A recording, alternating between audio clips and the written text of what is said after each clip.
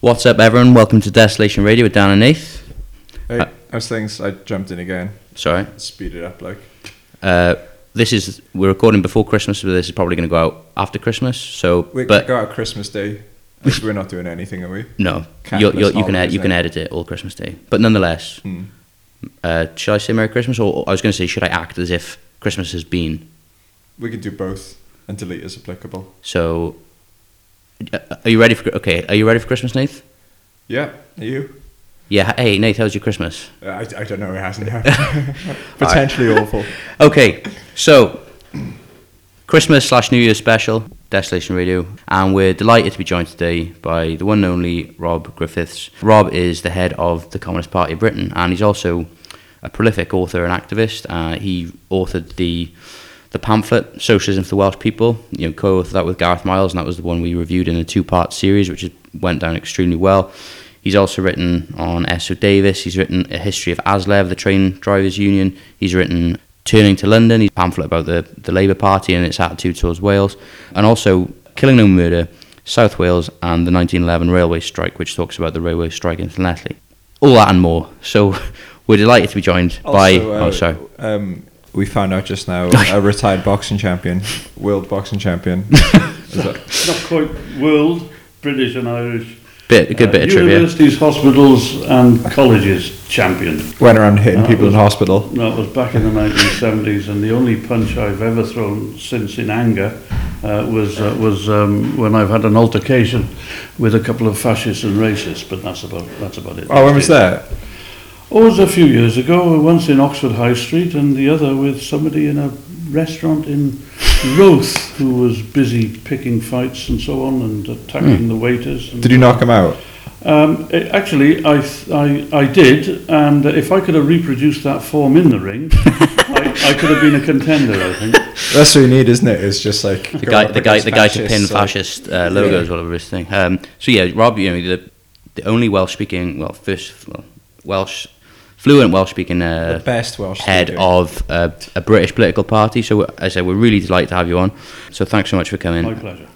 Okay, so we're going to do our Wales This Week's segment, and nothing much has happened. But what has happened, I was going to say, fortuitously, is that the only thing that's happened is that David Ellis-Thomas has come out and said that, because he's now the Culture and Tourism Minister, and he's decided to market Wales as a principality. He said that when he was sort of doing this unveiling sort of shindig with Prince Charles himself, which actually is contrary to the Welsh government's.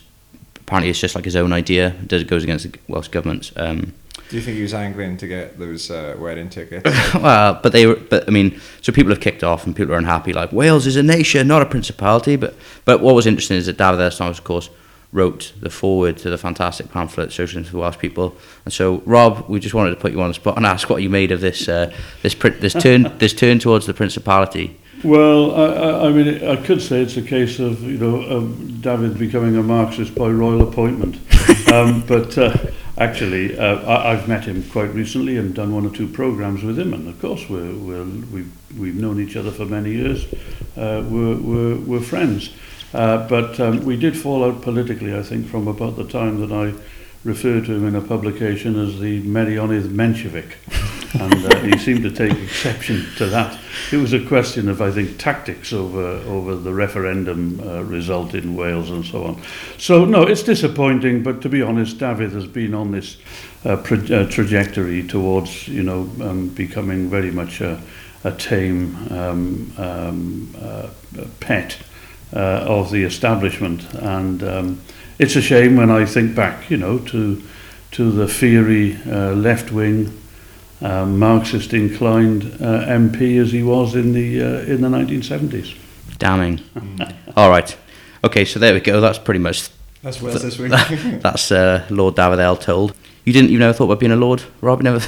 Well, strangely enough, I feel every year I'm let down when the honours list is published. Yeah, I know, it's a disgrace. I think the chances of me becoming a lord are about the same as my chances of becoming a future president of the United States. Well, never say never. 60% then. All right. So last week we talked about the history of the Communist Party in Wales with Doug Jones, and we realised when we were sort of talking to people on Twitter and things like that we've not really sort of defined or explained what communism is. So who better to do that than Rob? So Rob, if you just, you are the head of the Communist Party of Britain, so just tell us first, what is communism? Well, first and foremost, I suppose communism is a set of ideas about how society could be run in the interests of the vast majority of people and in the interests of humanity generally. Of course, although Karl Marx didn't invent the term communism, it was used before his time. In fact, Robert Owen, in many ways the founder of the inspiration of the cooperative movement from Newtown in mid Wales, Robert Owen referred to himself as a communist.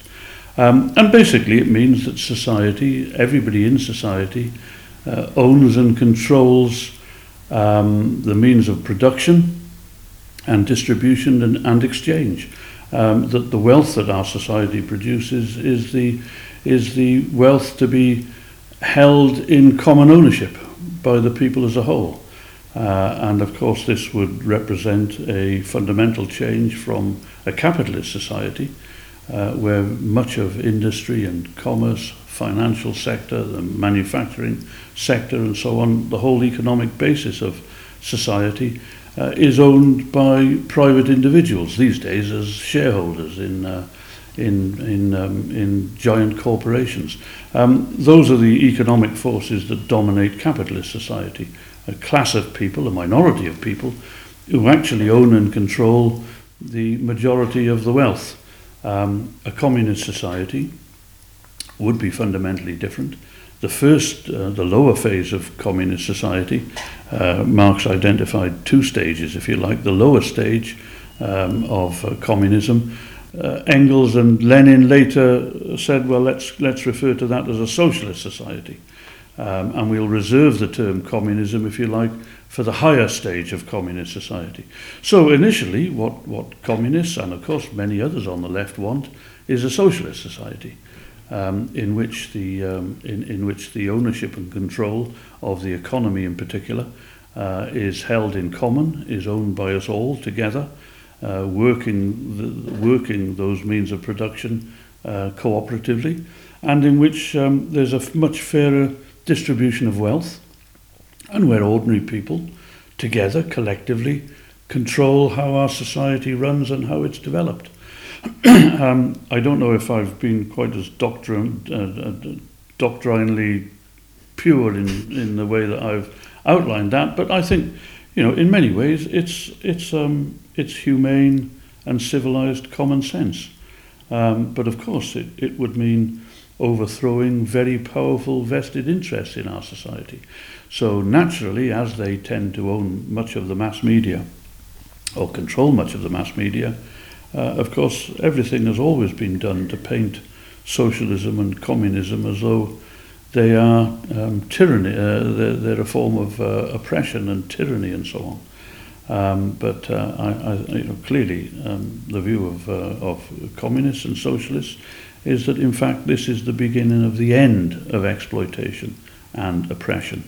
And sooner or later society will find it absolutely essential to move towards a socialist system, because capitalism, with its gross inequalities, with its exploitation, with its tendencies to militarism and war and so on, capitalism is not capable of solving the most fundamental problems of society, whether we're talking about feeding everybody, educating everybody, providing a decent, dignified life for everybody, a peaceful world, safeguarding our environment, our ecosystem and so on. Capitalism has proven over the last 150 years that it is not a system that's able to do this, because it's founded on exploitation.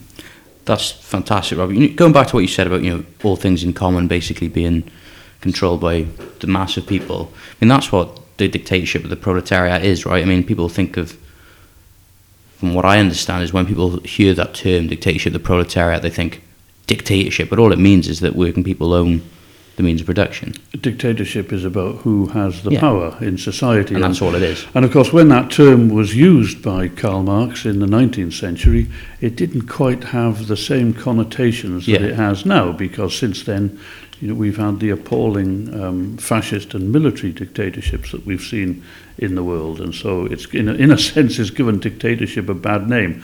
What Marx meant by dictatorship of the proletariat was that working people and their families would have the power in society to decide their own future and the future of our society collectively. That's great. So what's the role of the Communist Party? I mean, what's the role of the Communist Party in general, but also, what is your goal as, the Communist Party of Britain? Well, the Communist Party stands unapologetically for a socialist society, for a revolutionary change in the way in which our society is organised, so that our economy and much else in our society is no longer controlled by a wealthy and powerful minority. The Communist Party is absolutely steadfast and has always been consistent in standing by that objective and working for that objective. Now, of course, we recognise, particularly in Britain, where there's a long history of anti-communist propaganda and prejudice and so on, we don't think for one moment that we're going to have a communist government in the near future or anything like it. So our view is that we must try and build the broadest alliance possible to challenge capitalist society and to move to the next stage in changing that society. That will require a very broad alliance of different forces, but at the core of it would have to be the organised labour movement, the organised working class movement. And so as a party, we seek to work with others on the left, we seek to work with all progressive forces in society, wherever people are willing to challenge any aspect of capitalist society. The Communist Party does its best to provide solidarity, to provide ideas, to propose policies, to build alliances and so on. And that is really our work at the present time. So firstly, it's to uphold the banner of socialism when others blow hot and cold and are inconsistent or have, in some cases, of course, sold out completely. It's to uphold the banner of socialism, and it's to work as a party to mobilise, unify and educate people on the widest scale possible.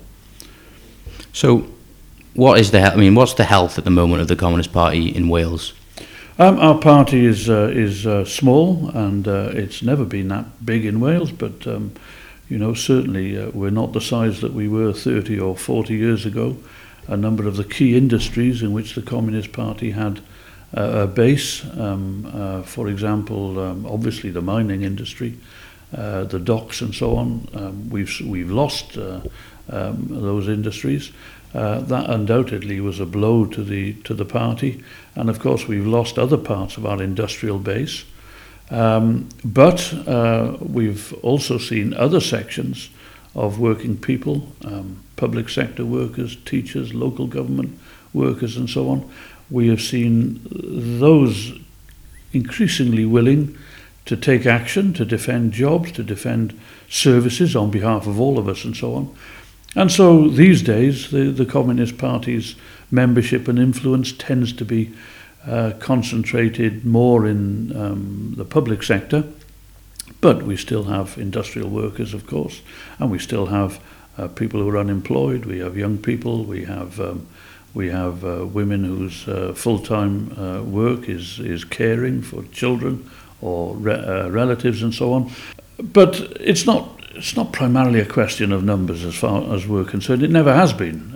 If we were to be obsessed by numbers, perhaps we might have given up in despair by now. It's a question of the ideas we put forward, the policies we put forward, the work that we do to initiate campaigns, to build campaigns, to bring people together and so on. And our party has been pretty active over the recent period, with the anti-war movement, the movement against austerity, the whole matter of the national question in Wales and so on. In all of these areas, the Communist Party has a long and honourable record. And even though our numbers are very small, we have many friends, many allies. Some of them are a bit wary about being publicly identified as such and so on. But you know, I've had in the past, I've had Welsh Government ministers come up and say, don't tell anybody, but I voted communist in the regional list elections for the National Assembly recently, and thought your party's broadcast was excellent, and so on and so on. Can we name them now? No, because I mean, one or two of the people I'm thinking of are still politically active. They're no longer Welsh Government ministers, so I wouldn't want to embarrass them. It was told to me in confidence. So it's not primarily about numbers. It's about influence. Sure. It's about alliances, and it's about building the movement, strengthening the movement, building the trade unions, and so on. And we are as busy now as we've ever been. I want to talk about your own sort of political trajectory, if that's okay, Rob, because when you wrote Socialism for the Welsh People, is it correct that you were in Plaid Cymru at the time? Or well, we were on our way out of Plaid Cymru. I think when the first edition came out, the Welsh language edition, I think we may still have been just about in Plaid at that time. So what was your role in Plaid at the time? Well, I through much of the 70s, I'd been employed as the full-time parliamentary research officer. Right, okay. Gareth Miles, of course, the co-author. Gareth had been a leading figure in the Welsh Language Society. And together, along with others, we were increasingly disillusioned, I think, with Plaid Cymru. We didn't think it was proving itself to be a party that was capable of transforming itself into a genuine socialist party. I mean, there are good socialists in Plaid Cymru now, as there were then, and it undoubtedly is on social and economic questions a left-of-centre party. But that's not the same thing as being a thoroughgoing socialist party. We wanted a thoroughgoing socialist party that took the national question seriously, as well as being internationalist. And Plaid was not clearly, by then it was becoming evident that Plaid wasn't going to become a socialist party. But they adopted socialism formally in, was it 82 or 4? Well, I think, they adopted the word, but you can't. I don't think we could say that they turned themselves into a socialist party. I mean, even the word they had to qualify. They felt the need to qualify it. Decentralist socialist party and so on, or co-op community socialism. I think they started prattling on about it and so on. So it wasn't a real socialist party that seeks to base itself on the organised working class movement, which is the only movement that would have the power to challenge capitalism. And really Plaid was still largely obsessed with attacking the Labour Party. I mean, there was plenty wrong with the Labour Party, but it was a fairly negative approach. So we did make attempts to form a political organisation that we thought would be a socialist organisation that took the national question very seriously. That was the Welsh Socialist Republican Movement. And the pamphlet that we wrote in Welsh and in English, of course, was designed to build support for the ideas around such a movement. But again, I think if we were to be objective, we did come to the conclusion after a few years that there were built-in mistakes and built-in problems with that as well. And after thinking and discussing the way forward, a number of us decided that the Communist Party certainly was a socialist party.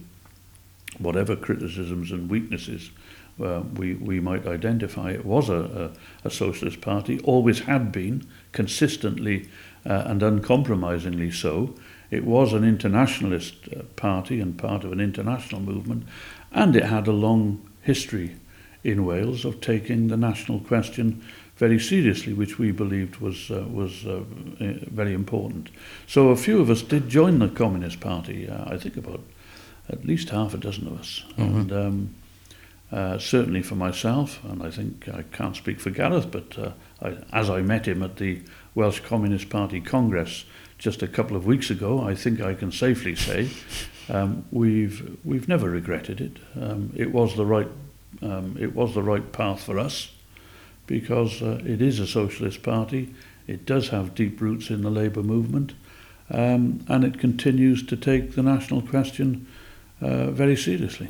If you don't mind me going back to when you were in Plaid, were you a socialist who then joined Plaid, or were you did you join? I mean, how did you get into Plaid in the first place? If that makes sense. Well, I grew up in Llanrumney, the big council estate on the eastern side of Cardiff, and my father was a trade unionist, left of centre. My mother was a humanist of sort of liberal and progressive views. So I was fortunate enough to grow up in a house, where we were encouraged to read, encouraged to think, to discuss, and so on. And the ideas that we heard around us were left of centre progressive ideas. So I think my first political affiliations were as a Labour supporter.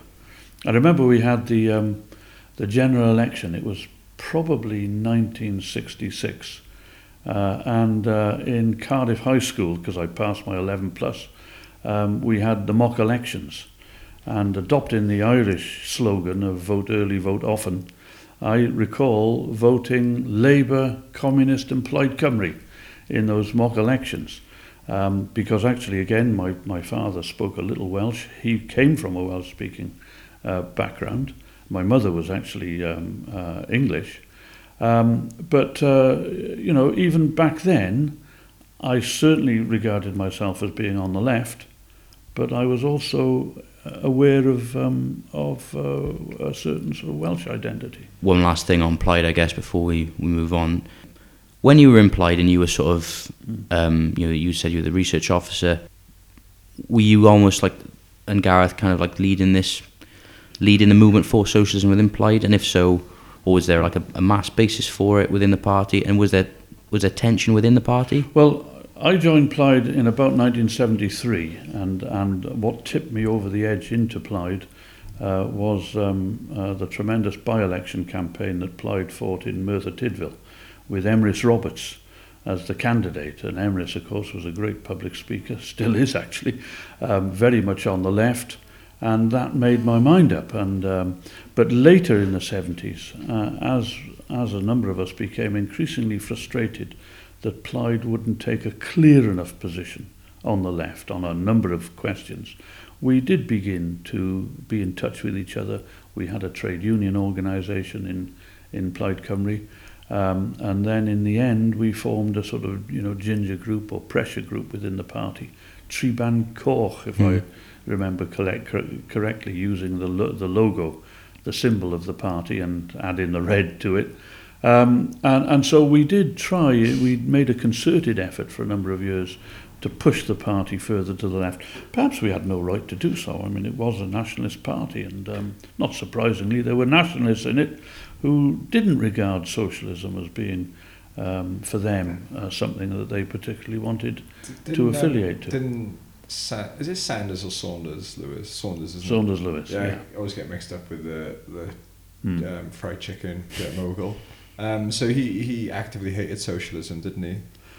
He was very anti-communist and yes, anti-socialist. I would say he was deeply conservative in a philosophical sense, and took very reactionary positions on a whole number of social and international questions. Now, to be fair, Gwynfor Evans's leadership did mean that Plaid Cymru moved away from the most reactionary aspects of that, but it still didn't turn itself into a thoroughgoing socialist party. And in the end, I think our frustration was such that we decided, well, we're not going to be able to succeed here, and we'd be better off looking for alternative ways forward. Okay, we're going to move on to hot topic, Brexit. So the Communist Party has been almost the sole, or almost only at some stage, the consistent voice on the left in the UK, arguing for Brexit. You've written a pamphlet, and it's called For People's Brexit. or the left-wing version of Brexit, sometimes called, you may have heard it called Lexit. So, Rob, what's the Communist Party's position on Brexit? Well, the Communist Party has been opposed to the European Union and its forerunners all the way back to the Treaty of Rome in 1957. As far as we were concerned, the roots of the whole European project, as it's been built over the decades, the roots are in the Cold War.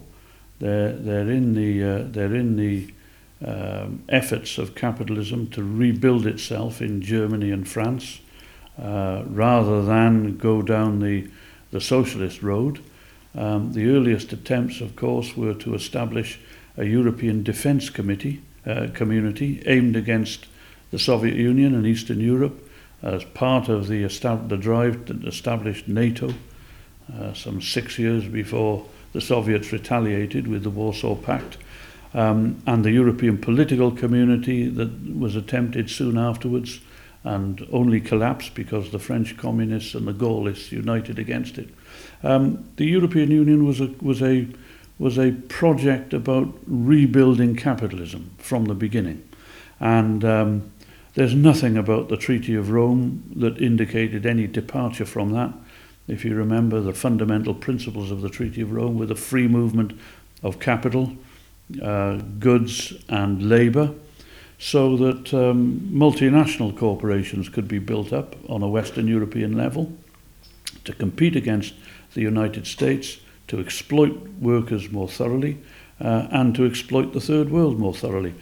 I don't see how that has changed fundamentally as far as the character of the European Union is concerned. In fact, as we saw recently with the punishment beatings handed out to the people of Greece and Ireland and Cyprus and Portugal and so on, the European Union is entirely a construction of big capital in Western Europe, and it's been constructed on a basis that's fundamentally anti-democratic. It has this sham parliament that can't even initiate any legislation, and it has this overmighty European Commission whose president pops up on our television every other day and tells democratically elected governments how they should and shouldn't be doing things and so on, and actually has the power in the fundamental treaties of the European Union to address the European Parliament at any time on demand. I mean, this is extraordinary. Can you imagine us giving the power to the top civil servant in Wales or the top civil servant in Britain to address the Welsh Assembly or the Westminster Parliament whenever they think they need to do it? It's unthinkable. But the European Union is fundamentally undemocratic, and all of its treaties and rules are there to serve the interests of big business. So the Communist Party has always understood the real character of the European Union, which much of the left used to do at one time, until in despair it fell for all the nonsense from Jacques Delors when he was president of the Commission, and there were so many in the Labour movement back in the 80s who said, oh, Thatcher's all-powerful, the Tories will win forever, we'll never ever see another Labour government and so on. That was a very popular, that was a very widespread position back then. Thatcher herself was a big proponent of the European Union. She was for most of the time, yes. Very fetch and knitwear of all the European Union flags. Of course. Yeah. So, unfortunately, out of despair and defeatism and demoralisation, a large section of the Labour movement and a large section of the left came to believe that our only salvation would be through Jacques Delors and his social contract and all this stuff that he was peddling back then. I mean, whatever happened to the social contract and the social chapter and the social Europe? All that's gone down the pan, of course. It was only ever window dressing anyway. So the Communist Party was never fooled by any of that. And it has to be said, even today, mind, there are still plenty on the left who understand the real character of the European Union.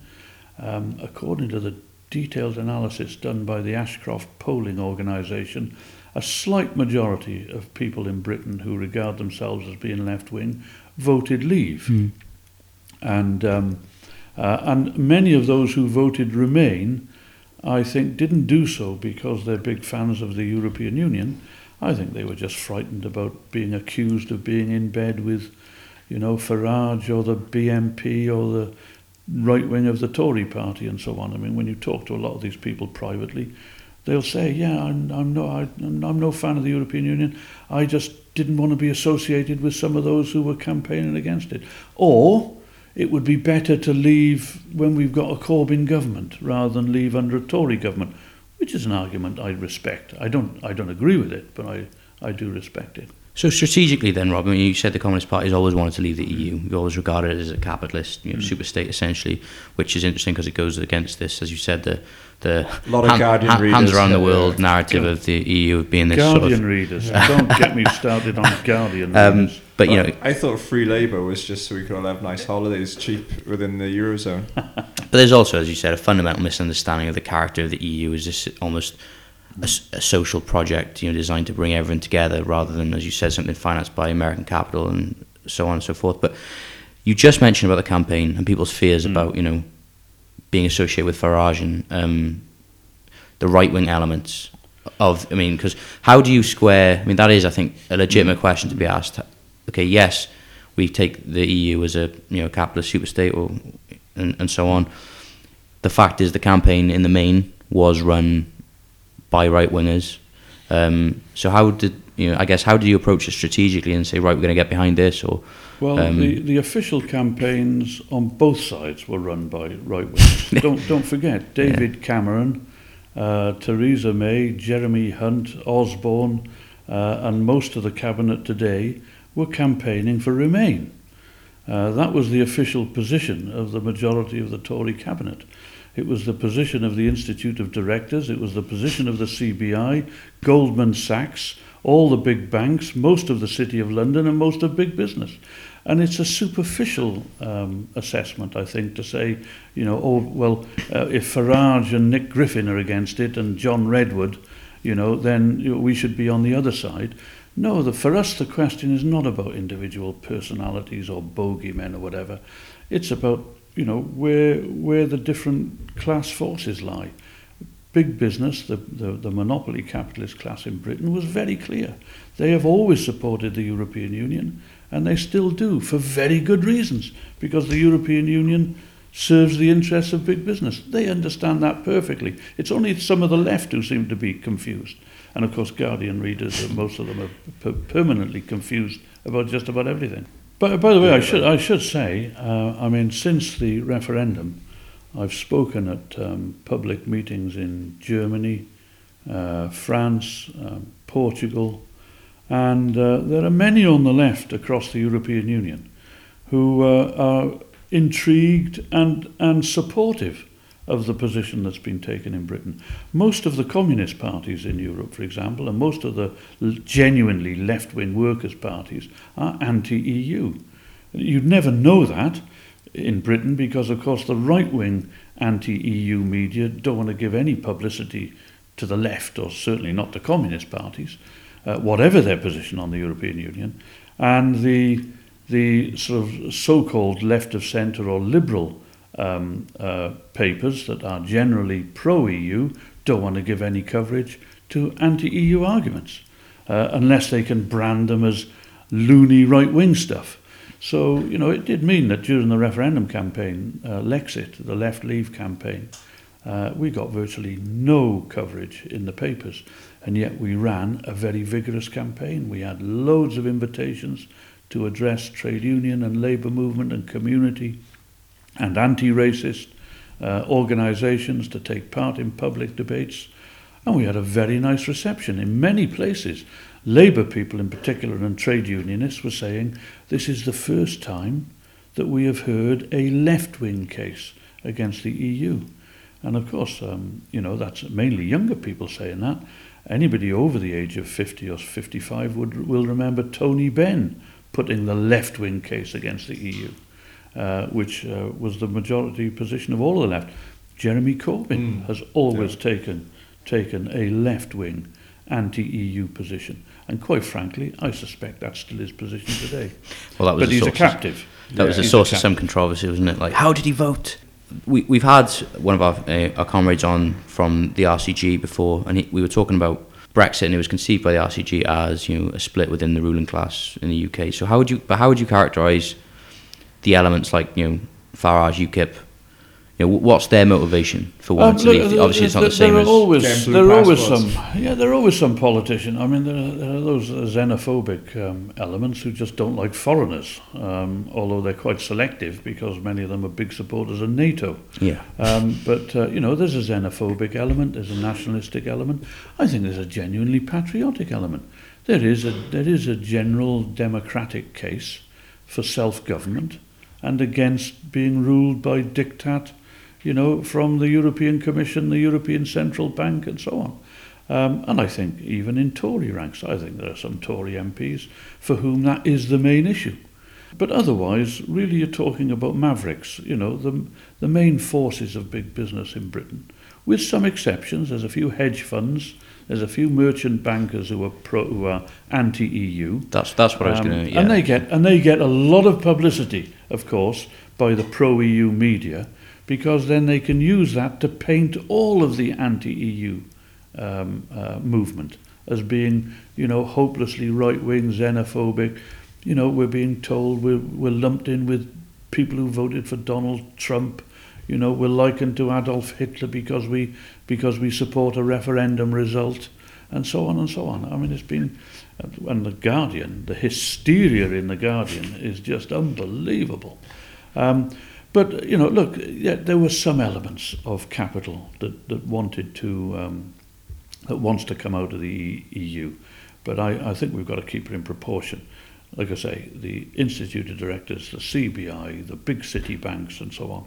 They were all very clear, and they were massively in favour of staying in the EU. You spoke then, Rob, about this idea of xenophobia, and maybe that was a driver behind some elements. Mm-hmm. I mean, surely you can't deny that during the some of the campaigning, xenophobia was whipped up within the Lexit campaign. In your view, in the Communist Party, are you not worried about, let's say, the left who take power in the UK? Are you not worried about the situation? I guess the balance of forces that will exist in the UK, let's say, in a couple of years. Do you think that certain things have been unleashed? Unfortunately, we have had this sort of obsessive coverage of immigration and questions of nationality and health tourism and all the rest of it. We've been having this for years now.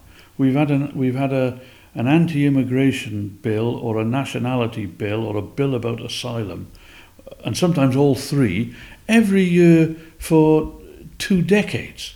Racism in Britain was not invented by the Brexit referendum, for goodness sake. And whilst undoubtedly there were many people who voted against the EU because they don't like what they perceive as the impact of unlimited immigration and so on, and in some cases that was tied to their concerns about wages being undermined and conditions being undermined and so on, and their worry about employment and housing, and of course they were wrong. They were misled by the forces of the right. But it's no good branding 17.4 million people in Britain as racist and so on. Don't forget, one of David Cameron's lines of argument was that he was going to go to Brussels, renegotiate our membership, in order to cut the benefits to migrant workers. It was Jeremy Hunt who went on and on about these foreigners coming over here and using our NHS resources. It was Theresa May who had this van going round London saying, if you're not supposed to be here, get out before we throw you out. All these people campaigned for Remain. Not to mention all the dead migrants at the EU's borders as well. Well, the EU is essentially a fortress Europe. The EU don't forget, has paid Turkey to be a dumping ground for refugees who can be rounded up inside the EU and dumped in Turkey. The EU is no friend of the third world. The EU slaps enormous tariffs on a lot of the products of farmers and workers in the third world. The EU is about super exploiting the third world. The EU led the charge at the World Trade Organization and elsewhere to flatten the barriers against European capital going into their countries, buying up their water industries and all the rest of it. The EU is a force for big business, not just within the EU, but across the world. And I'm afraid what we're seeing in some parts of the left is a complete failure to analyse things in class terms and to look at what interest the EU represents in class terms and to see it all in nice, mushy, liberally terms and, how horrible that Nigel Farage is and so on. That's no basis on which... If we just took our positions on the basis of we don't want to be seen to be in bed with, Nick Griffin, we wouldn't have opposed the Iraq War. Nick Griffin opposed the Iraq War. But of course we were able to mobilise a huge mass movement that completely marginalised the Nick Griffins. At one time in Britain, as in France, the anti-EU movement was led by the left. And it's only when the left and the Labour movement abandoned the anti-EU movement, for the reasons I mentioned earlier, that the far right have stepped in and said, oh, fantastic, you're now going to give the whole issue over to us. That's turned out to be an enormous mistake. The left has got to recapture that position on the EU. We've seen a number of unions coming out now against EU membership. Certainly there are still those forces in the Labour Party that understand the character of the EU, and that includes, in my assessment, Jeremy Corbyn, although he's the prisoner of the EU, pro-EU and pro-NATO fanatics in the Parliamentary Labour Party and the shadow cabinet. But the struggle goes on, and now we've got to make clear that if Britain either doesn't leave the EU, or if we leave the EU in name, but in reality we continue to be tied to the rules and the institutions of the single European market, an incoming Labour government, a left-led Labour government, will not be permitted to pursue a lot of the policies in its general election manifesto. So again, that's part of the case that we're putting to our many good friends and allies in the Labour movement with whom we disagree on the EU question. We are putting it to them. Well, look, you and we want to see a left-led Labour government. Many of the policies that we want to see such a government pursuing, public ownership, state aid of industry, the use of central bank bonds to raise funds for infrastructure, fundamental reform of VAT, an end to the super-exploitation of migrant labour. Many of these kind of policies are outlawed by EU treaties. Now, as well as taking on the huge vested interests that will do everything possible to undermine a Labour government, do we want to be taking on the EU at the same time? Wouldn't it be better to be outside the EU trying to pursue these policies than having to take on the EU as well as the capitalist class here in Britain and internationally? So this is all part of the ongoing, battle of ideas, if you like, within the Labour movement. So you basically, so to be clear, I guess, for our listeners, you believe in the goal of the Lexit campaign is essentially saying that, it'll be a lot easier to institute a left-wing and socialist government once you're out of the EU. That's certainly an important part of the case, but I think to come back to it, it is also about the fundamental character of the EU and the treaties and the provisions that those treaties impose upon member states. How many people realise, as a result of the Lisbon Treaty, that we were denied the promised referendum on and so on? As a result of that, it is now official policy written into the protocols of the fundamental treaties of the European Union that a European common foreign and defence policy must be aligned with NATO. Now, our good friends in CND and so on, who campaigned so enthusiastically for Remain, don't they realise, now Britain's a member of NATO, of course, but we have the option to elect the kind of government and build the kind of mass movement to change that. In the European Union, that can't be done. It cannot be done. The mechanisms don't exist to reform the treaties in that way, to change the policy in that way. So, again, why on earth would people on the left, would socialists, would peace campaigners, why on earth would they vote to remain in an organisation that has its alignment with NATO written into its fundamental constitution? It's crazy. And it just indicates to me again that I think it's a failure, a breakdown of analysis, and it's people mistaking superficial questions for the real class essence of things. We're going to talk about Wales a bit now, in regards to the EU.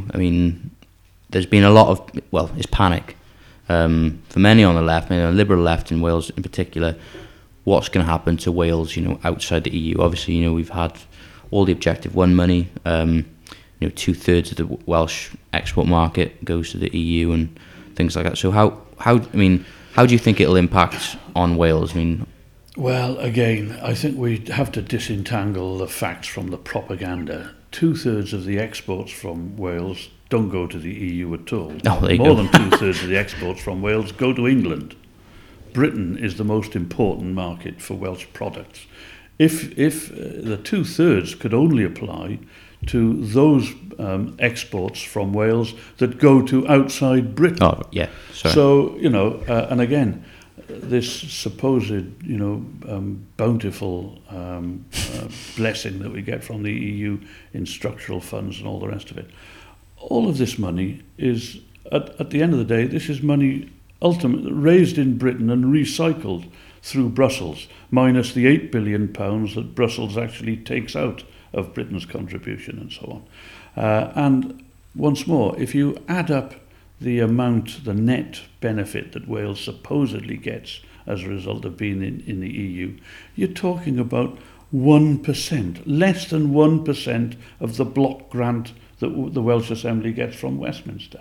Now, I don't want to decry the value of that sum of money, but let's keep a sense of proportion here.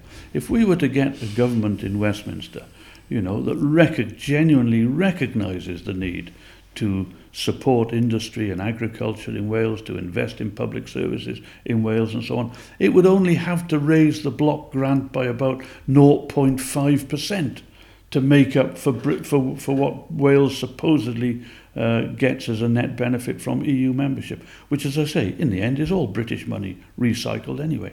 So I don't buy any of this kind of stuff, I'm afraid. And of course, being outside the European Union does not mean losing access to the European market. In fact, obviously it'd be good if we can negotiate a low tariff or no tariff trading agreement with the EU, although it appears to me it's the EU that objects most to that. They've got to be seen to be punishing us for daring to leave their club and so on. But if at the end of the day it means that tariffs have to be imposed, given that Britain imports far more from the European Union than it exports to the European Union, the net beneficiaries of a tariff regime will be Britain, including Wales. So I don't accept that. And let me give you one concrete example of where membership of the EU has actually inhibited us from doing what is necessary in Wales. We've had this big crisis in the Welsh steel industry. It certainly hasn't gone away. And the cry was that it's Chinese imports, steel imports, that are doing such damage to the steel industry across Britain, including in Wales. Britain imports 7 times more steel from the rest of the European Union than it does from China. So if steel imports are a major factor in the crisis we've been facing, well, most of those imports are European Union imports. And can we do anything about them? Absolutely not. That would be to fundamentally breach one of the founding principles of the European Union.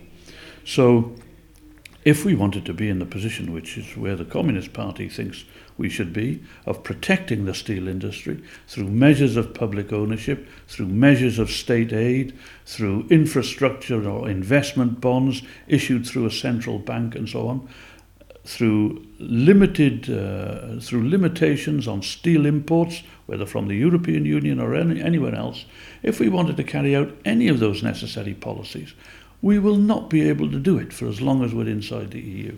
Yes, that's fascinating, Rob. Thanks. So there's a large body of thought on the left that analyses the EU. It basically says that the smaller countries like Wales are essentially set up to fail within the EU. Is that something you buy into? Well, certainly the showpiece regional funds and social funds and all the rest of it, they don't begin to offset the centralising forces, economic forces, that the European Union unleashes and supports. If you think about how many workplaces have closed in Wales, how many factories have closed or have drastically reduced their operations, so that they can shift production to elsewhere in the European Union, so that they can export capital and machinery to elsewhere in the European Union and produce there. Now, all of that is protected by the EU. It's supported by the EU. We have lost production, we have lost jobs, we've lost investment. At one time, a lot of it was going to Spain and the Mediterranean area, but in recent years, it's been going to Eastern Europe. Now, don't get me wrong, I'm all for, the peoples of Spain and Eastern Europe and so on developing their economies and benefiting and so on. But this is the capitalist jungle we're talking about here, that the European Union essentially has been set up to protect and to promote. And the fact that they throw us a few crumbs in regional and social policy doesn't begin to offset the damage that the free movement of capital has actually done to the Welsh economy. And let me just give you one other concrete example. In the past, one of the most effective regional policies that we had to encourage development in Wales and other depressed nations and regions of Britain was the policy of industrial development certificates and office development permits. And these basically said, if you want to expand your business and so on, you will not be allowed to do it in some regions. You will be given benefits to do it in other regions. And that was one of the most effective ways of beginning to rebuild at least some kind of manufacturing base in Wales after losing coal and then later on steel. Now, that very policy, and the same thing was done to encourage commercial development outside London and outside some of the major centres, and to divert it into Wales and Scotland and the north of England and so on. Those policies are expressly forbidden by membership of the European Union. So if ever we had a Labour government in London, or a government with the powers to do it in Cardiff, which we should have, if ever we wanted to reintroduce some version of the industrial development certificate and office development permit policies, you cannot do it inside the European Union because it's interfering with the right of capital, the right of big business to go where it wants, when it wants, and almost on any terms it wants. And again, that's how any socialist, or for that matter, how anybody who genuinely wants to see our economy rebuilt and Wales catch up, not just with the rest of Britain, but of course, but with large parts of Western Europe, how anybody who wants that can square that with remaining in the free market capitalist jungle of the European Union utterly defeats me, quite honestly. A lot of it is about free movement of people and things like that. What is I know I said we were going to move past Brexit, but what's the Communist Party's position on, because free movement of people, I guess, in the way the middle class people understand it, is in terms of holidays. That's what people are freaking out about. Passports, it's like, I'm not going to be able to move around and work in the EU. But in terms of like migration, sugar plumbing, like. but in terms, so it's almost, there's these weird corollaries of membership on it that have sort of been boons to middle class lifestyles in some ways. But when we're looking at, I guess, free movement of people, it's about free movement of labour around the EU. So what's the Communist Party's view on that? I think we should beware the smoke and mirrors and so on. The fact is that as working people were winning a slightly bigger share of the wealth they produced because of the growth of trade unions, because of some of the policies of past Labour governments, we were getting to the position in the 1960s where more and more working class people could actually, for the first time, consider travelling abroad for holidays, going to the Mediterranean for a bit of sun and so on and so on. That didn't come about because we joined the European Union. It started to happen before we joined the European Union, and it increasingly happened regardless of the European Union. And the idea that after leaving the EU, somehow you won't be able to go and travel and go on holiday and tour and go and live in a whole number of European countries this is just nonsensical scaremongering, quite honestly. The thing about the free movement of people, the Treaty of Rome, by the way, was much more honest back in 1957. It made clear the real interest of the forces behind the European Union is the free movement of labour. Yeah. So that they can move workers across a map of Europe and use them to undercut pay and conditions and trade union agreements in different countries and bring down wages and all the rest of it. That's really what the European Union free movement stipulations are all about. And our response to that is that we're not in favour of we're not in favour of the capitalist market in labour. We believe it should be regulated. We believe all workers should be covered by properly negotiated collective agreements. And where that can't be done, by national and regional legislation.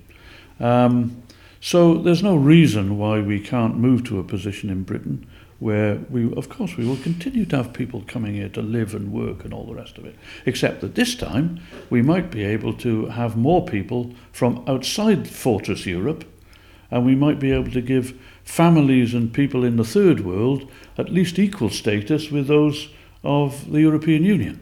So the answer to free movement of labour is not to stop people travelling and going on holidays and settling down, retiring in other countries and so on.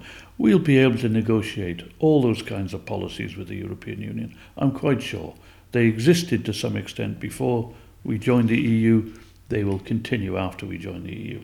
The question is that we've got to put an end to this completely unregulated labour market dominated by multinational corporations. Last week we spoke briefly, it's quite a niche topic, but I was into it with Doug, about I guess the Communist Party's evolving relationship to the Labour Party and the Labour movement in the UK.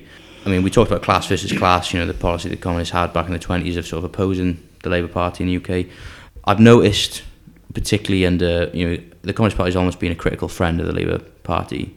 Under Jeremy Corbyn's leadership, I've noticed it becoming more and more friendly, I guess, for obvious reasons.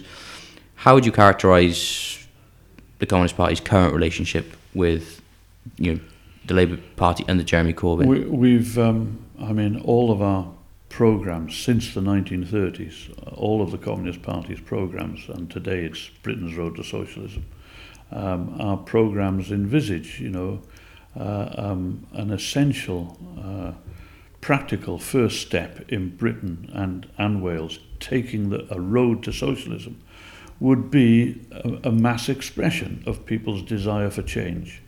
And in electoral terms, there's really no realistic alternative to that being expressed through support for the Labour Party in elections and the election of a Labour government. In particular, the election of a Labour government committed to real change. So it's not, that's not something we think, it's not something we believe in because we love the Labour Party. There's been a lot wrong with the Labour Party over the decades, but it's been realistic. Given that we will not take any significant steps towards socialism in Wales or Britain unless the mass of people want us to take those steps, well, the way traditionally in which that desire is expressed must include at the ballot box. I don't think people would accept anything less. And that could only mean the election of a Labour government. Hopefully it would mean the election of other left-wing MPs, the election of even a communist MP or two, particularly if we had a more representative electoral system and so on. So for us, it's not a matter of, of being fans of the Labour Party or anything like that. It's a practical, concrete, realistic assessment. Now, and therefore, we've always said a Labour victory is better than a Tory victory at a general election because it will raise morale, it'll raise people's expectations, it'll raise people's demands perhaps, although the work still needs to be done. As far as Jeremy Corbyn is concerned, well, the reality is Jeremy Corbyn has a long and honourable record as a socialist MP. In fact, it was about 3 or 4 years ago, at one of our annual Communist University type events in London, I actually did an interview with Jeremy Corbyn. We had a discussion, in effect, about the role of a socialist MP in Parliament. Not just a Labour MP, but a socialist MP in Parliament. Now, we haven't broadcast that interview, even though it was all taped, and it was shown for a brief time on one or two of our websites. But using it as like a we're not going to embarrass him. I mean, the right-wing press would leap on him, as they've done about his past. You've got a bidding war between the Sun and the Telegraph. That's right. But the video is, we have the video. I absolutely would do that. We have the video. So, no, he has a long record, honourable record as a socialist, and we have no reason to believe that Jeremy has forsaken those principles at all. In fact, I was in London on Wednesday evening, and I was told by the editor of the Morning Star that when they had their staff social the previous week, who should turn up completely unannounced. No minders, no staff of any kind. Jeremy Corbyn, because he appreciates the role of the Morning Star as a daily socialist paper, politically aligned with the Communist Party, but it's not the Communist Party's paper, and it's supported by many trade unions. Jeremy turned up, made a little speech, praised the role of the paper, which he used to contribute to very regularly, and still writes for occasionally. Now, to me, that speaks volumes about the modesty of the man, anyway, and about his loyalty to basic principles and so on. Now, the problem is, of course, that the number of socialist MPs in the Parliamentary Labour Party is still far too small. And that means that I think a whole number of policies that Labour could project that would be popular as well are at the moment being held back.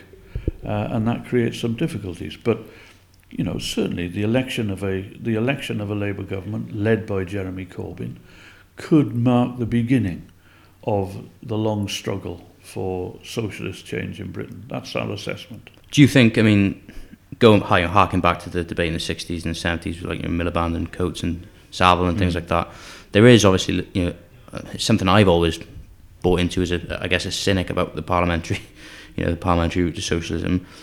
What do you think about that? As you said, this idea of the long struggle that, and I think a lot of people in the Labour Party who do support Corbyn need to be made aware of this, a sharper sense that this is if he does get in, that's the start. That's the start of an extremely long struggle. That's part of it, and the other thing I think that has to be borne in mind is that the electoral and parliamentary struggle, although it's an essential component of the wider political class struggle for socialism in Britain, it is not the whole of the struggle by any means at all. In fact, ultimately what will be decisive will be the balance of forces in society more widely, including in workplaces, including out on the streets, in local communities and so on.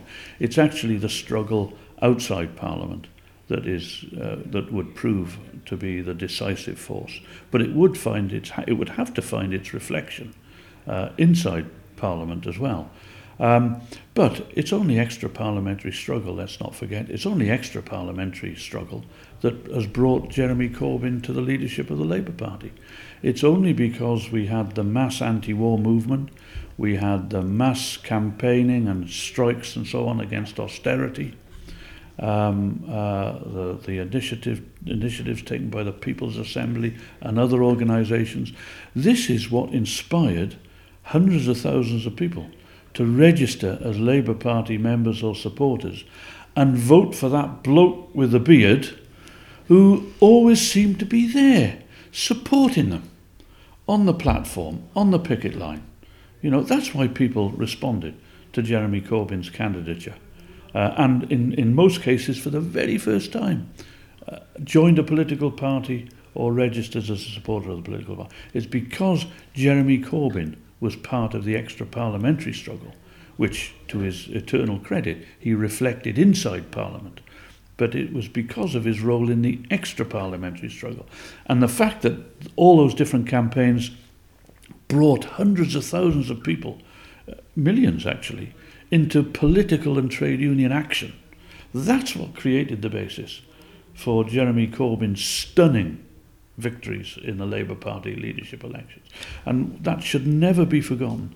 I think if the left and the Labour movement begins to pull back from extra parliamentary action and says, well, now that we've got, you know, a good Labour Party leader and we can get some more left-wing Labour MPs, then we can put Britain on the road to socialism, I'm afraid they will be easily knocked off that road by the powerful forces that will fight to the death to prevent socialist revolution in Britain. And that's why maintaining that strength and building up that strength outside Parliament, in the trade unions, in workplaces, in local communities, that is going to be essential if we're going to win that Labour government and if that Labour government's going to be in a position to really bring about some changes. We'll go on to the national question now, if that's okay. I mean, we know that you, as you said, you've got a strong interest in the national question in Wales. What's the Communist Party's position on, Welsh devolution? The settlement that's been won piecemeal and conceded piecemeal and so on is clearly unstable. There's been some stability over the last few years, but the inadequacies of it, I think, are becoming clearer. There's a whole number of matters of financial policy and economic policy and so on, where the powers of the Assembly are either not clear or they're not sufficient. And our view is that we need to put an end to this piecemeal approach to devolution. We need a settlement that is credible, that can last, and that serves the interests of working class people in Wales. And our assessment as a Communist Party is that this means a federal system, that also would be the best position for the people of Scotland and for the people of England, who also may want to find ways to express their own nationality and their own interests, and to bring power a little closer to them as well. So we're for a federal Britain with equal status between the three nations of Britain, with a Welsh Assembly having the economic powers and the financial resources to intervene decisively in the economy and in the community and in public services. That means, amongst other things, a federalism that also involves a huge redistribution of wealth from the fantastically wealthy, tax-dodging capitalist class, based largely around the City of London and the southeast of England. We need that wealth transferred to the mass of ordinary people across Britain, including in London and the southeast, by the way, but also to Wales and Scotland, where we have generated so much of that wealth in the past, but seen so little of it. In fact, that's at the core of our disagreement with Plaid Cymru and separation, and the SNP and separation in Scotland. Why should we walk away from all that wealth that workers in Wales, through the generations, have actually created? We should join with workers across Britain to fight for that wealth to be redistributed from the capitalist class to the working class. Don't have a problem with the idea of a Welsh Republic, Cymru, sitting in the United Nations in between a communist president of Cyprus, as we had recently, and a communist president of Cuba. I can't think of a nicer place to be, emotionally speaking. But the reality is that in Wales we need that radical redistribution of wealth. And that is only going to come about by united working class action and united labour movement action, as well as the maximum devolution to give us the powers in order to really begin to change things fundamentally here in Wales. Do you have any sympathy though with, like, for example, the movement for Scottish independence? Because surely most of that is based on the fact that this legitimate and historically well-grounded idea that the British state isn't reformable. Well, actually, it may be reformable, and it has reformed itself painfully, slowly, and so on, but it has proved itself reformable, and how much more reformable could it be if we had a united, left-led Labour movement, rooted in extra-parliamentary action, but also with a government that reflected some of that inside Parliament. So, and I also have to say, maximum powers to Wales and Scotland, absolutely. But Scotland, you can't really look at Scottish history in recent years and say Scotland's an oppressed nation. It's not an oppressed nation. And of course, if the people of Scotland vote for independence, they absolutely must have it, without any bogus obstacles put in the way and so on. But similarly, although I think Wales and Scotland have been disadvantaged and have been treated quite appallingly at various points, even in recent history, I don't think we can say we're on a par, with a third world country that's being ruthlessly exploited by the major imperialist countries. I don't think we're in that position. We're not fighting a war of national liberation in Wales, and neither are they doing that in Scotland. So we have to find a way that ensures we have our national rights and our democratic rights whilst maintaining the unity of the labour movement, the unity of working class people, which we have built up in Britain over 150 and 200 years. You know, that's not a myth. Solidarity between working people in action actually has taken place on many, many occasions. And we do have a united labour movement.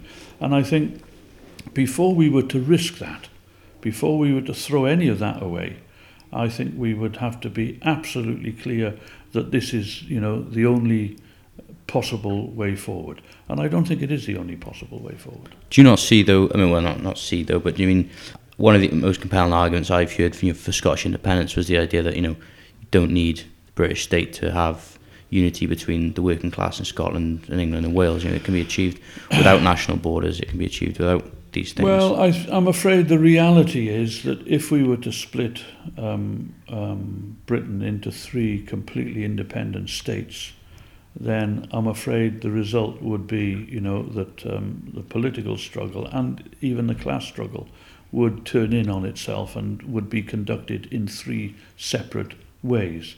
And I think the casualty would be the unity that we've managed to build up across the working class movement in those 3 different countries. I think that would be an inevitable result, and it would weaken us all. Don't forget, the big companies that would still be operating in Wales and Scotland, they won't be splitting themselves up.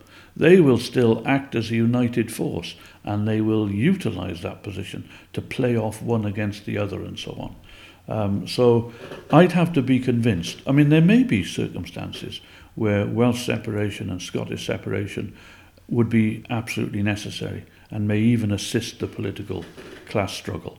But I don't think that, I mean, that would be, for example, if we were facing fascism. But I don't think that's the position we're in at all at the moment. And I think we would almost certainly lose the unity of the labour movement. And for what? You know, bearing in mind, don't forget that our loyal nationalist parties in Wales and Scotland both want to remain under the domination of the Bank of England when it comes to currency. Both want to stay in the European Union, to be dominated by the European Commission and the European Central Bank. Both want to stay in NATO and have their military and therefore their foreign policy dictated. Both want to retain the English monarchy. I mean, quite frankly, this isn't nationalism, actually. I'd have more respect for people who are consistent Welsh nationalists or Welsh Republicans. I'd have a lot more respect for that. But what we've got is some sort of tame Toy Town variety of it that wants Wales to be independent, but only in name. The reality is we would still be ruled by powerful forces in London, Brussels, Frankfurt and Washington, D.C. And you'd have to say, is it worth throwing away the unity of the labour movement for a bogus independence? I don't think it is. How would you characterise the performance of the, well, not the Assembly, but I guess the Welsh Labour government since devolution? It's done some good things. It's taken some good initiatives. But I think there's a certain degree of complacency, even arrogance. We're not seeing such new ideas coming forward. We're seeing a lot of cliches being peddled and so on. And some of them are to cover up the fact that the Welsh Assembly still doesn't have the kind of powers that it really needs to have. I mean, they talk about, you know, various versions of a Welsh economic plan and so on. Absolutely essential that we need economic planning in Wales. But the reality is that our Assembly doesn't have the powers to carry out many of the kind of policies that would be necessary to make such a plan work. And by the way, we probably never would be for as long as we remain in the European Union. So I think there's a fair bit of bluster and a fair bit of complacency now. And that may end up damaging Labour. Although I have to, once again, I make the point, when we ended up with a stalemate after the Assembly elections a few years ago, and it was a question of Plaid Cymru almost holding the balance, and there were those implied that wanted a rainbow coalition with the Tories and the Lib Dems, and there were others who wanted a coalition with Labour. And then there were people in the Labour Party, including some good friends of ours, who wanted nothing to do with Plaid Cymru because they were wicked nationalists and so on. The Communist Party was very clear. I like to think we had a little bit of influence with our friends in Plaid Cymru and our friends in the Labour Party. We said the best solution was a Labour-Plaid coalition. That's what we ended up with, and I think probably that was the most successful period we've had yet of government in the Assembly. So perhaps Plaid ought to drop the pretense of being a nationalist party and say what it is. It's a radical devolutionist party. It needs to drop this pro-EU nonsense. I think it would be possible to create a good radical left-of-centre government in Wales, but it would require some changes in Plaid and in the Labour Party. That's interesting you say that, Rob, because, I mean, at the moment, obviously you've got Corbyn is in charge of the Labour Party in England. Richard Leonard has just taken power of the Scottish Labour Party, whereas Wales, the Welsh Labour Party is ruled by Carwyn Jones, who I don't think could possibly be described as a left-winger. I don't think anyone around Carwyn Jones or even in the senior positions in the Welsh government could really be described as left-wing. And as you said, a lot of their policies are, let's say, very, very moderate indeed. We know that one member, one vote has just been blocked. And it's almost like Welsh Labour, because back in the early days of the Assembly, they could position themselves quite easily to the left of Blair, in London. At the moment, it's gone the other way in Welsh Labour. Overtaken. They're almost like a right-wing enclave within they moved from being a little to the left of Labour in England and Scotland, which is where a lot of Labour members and a lot of Labour voters wanted it to be. And of course, they've now been overtaken in England. They're in danger of being overtaken in Scotland. And as you say, I mean, there's a danger that Welsh Labour could become a bit of a bastion of reaction in the Labour Party, and that would be little short of tragic, given Wales's, tremendous left-wing and radical history. That this is where the Welsh Labour Party ends up. Now, there's lots of good people in the Welsh Labour Party. I've got confidence that they will fight, and there's every prospect that they could win. I mean, after all, it was only a few years ago we had one appalling right-wing leader of the Scottish Labour Party after another. It did look as if that was never going to change. Now the position has been completely reversed in a matter of months, as has been the case in the Labour Party at British level. So I don't think we should never say never. These battles can be won, and the Labour Party in Wales can change for the better, just as there's every sign of it doing in the rest of Britain. Rob Griffiths, thanks so much, Rob. As is our tradition, and we hope you come on. We really hope you come on again to discuss other topics. Is there anyone you'd like to give a shout out to? A shout out, what, for good or bad? Yeah. So the you can do both now. You can basically say a shout out is good, and then you can also start a conflict with someone if you desire. I'm involved in plenty of conflicts already. I don't need any more tonight. But I'm looking forward to next year. I think it's going to be a momentous year. We need to try and get the best kind of exit from the EU that's in the interests of working class people. We need to maintain and increase the level of campaigning out in communities and workplaces and in the streets and so on. And we've got to bring down this government before it does any more damage to the social fabric of our society, and get a left-led Labour government that we then need to put the maximum pressure on. So I think we've seen how things can change very quickly, even though we were all told it was impossible. Jeremy Corbyn, leader of the Labour Party, never happened. Britain leave the EU, never happened. Well, let's see. They both happened, and more has happened. So I'm just looking forward to 2018, and best wishes to anybody out there who knows me. Comprehensive. I like it. My shout outs go to Kieran Smith, who came to the Desolation Party, one of the two, and Sam as well, who did Sam Coates. And also shout out to our graphic designer, Al, who's just absolutely killing it with everything. Yeah, I'm sorry for calling the Christmas party and not turning up. It's embarrassing. It's very mysterious of you, wasn't it, Dan? Yeah. Thanks to Mark for letting us use his studios on the Bay, which is fantastic. Shout out to my family, love you all, and shout out to my friends upstate doing bids over Christmas. Shout out to Santa as well. Yeah. The big boy in red, the original communist. Okay, right. We hope you have a great Christmas and New Year, and we'll see you again soon. All right, bye-bye. Bye. So, man, what do you think Dragon is up to now? Man. Harold. I'm your father. What are you doing here, Dad? I just want to say I love you, son. Dad, this is a bad time for us to reunite. If you are indeed my father, why would you step out now during the biggest interview of my life? That means you don't care about me as a son. No, I do. I really do care. You haven't been in my life at all, and I'm interviewing Nick Cannon, former R. Kelly collaborator, and stagehands let you walk in here with your dick out. Can I have a hug? You, Dad. Yeah.